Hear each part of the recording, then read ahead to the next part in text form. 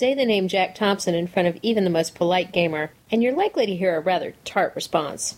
Thompson is the semi-legendary anti-video game crusader who has come up with some remarkably creative descriptions of things that just don't happen in actual games. If he had to submit his depositions to the ESRB, they would most likely be slapped with a deadly adults-only or AO rating. The man has quite the mouth on him. Go and introduce a bat to his face, then take his car, respray it. I want compensation for this insult! Thompson is right. There's plenty of sex, drugs, and violence in video games. He seems to forget that those games are made by and for adults, however. It's all or nothing, and won't somebody please think of the children?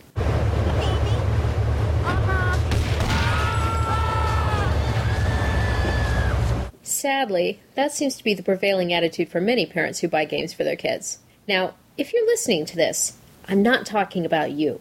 I mean the non-gaming moms who ask things like, will this Wii game play on my son's PS3?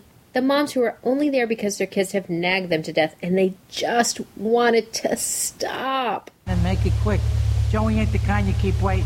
It is, of course, the same mom who will one day appear on the 11 o'clock news ranting that they walked in on their sons playing a DOA game and there were large breasts on the screen and they were bouncing and, won't somebody please think of the children?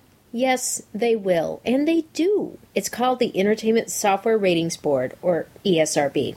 Perhaps you've heard of it. That's what I think every time I see these people in the news, or worse, in the stores. But they don't want to hear it. I know, because I tried to have that conversation with one such mom a few years ago at Target. Remember back when Grand Theft Auto 3 came out and everyone was talking about how you had to hire a prostitute and then kill her for cash? I spent a lot of time trying to convince people that you didn't have to do it, but it was an option. Personally, I ran over the pimps. They had the big bucks. Anyway, I was at the store and saw the classic harried mom trying to get someone's attention. She wanted to get that hot new racing game for her 11-year-old son. Good times ahead. Never heard of it? Well, that's because most people just use the hip and cool name, GTA. At least, that's what her son told her. I know a place on the edge of the red light district where we can lay low. But wait, it gets better. So I walk over, introduced myself as a gamer. Yes, I'm a girl and I game, etc. And asked if she knew what GTA was about. The conversation went downhill from there.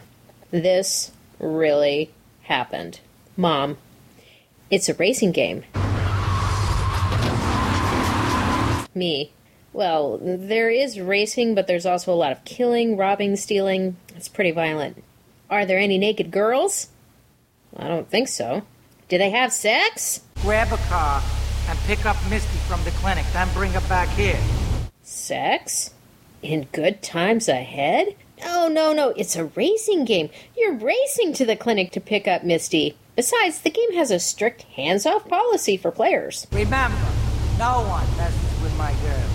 Unless you activate the healed by a hooker option. And then, the car just sort of bounces up and down. But don't worry, it's just for a few seconds, and then your 11-year-old will be ready to go back to the wholesome afternoon of dealing drugs and whacking people. Plus, he can jack a cop car and play policeman. Whee! But back to the mom. In the end, she decided to buy the game for her son purely on the basis that he's played it at his friends' houses and it's the only thing he wants for Christmas. Kid is happy, mom is happy. I'm guessing there were nothing but good times ahead in that happy household. That is, until Mom got a good look at what Misty was up to. Hi, I'm Misty. You can read the full transcript of Girl Got Game's conversation with the non-gaming mom in the March 24th article on our site.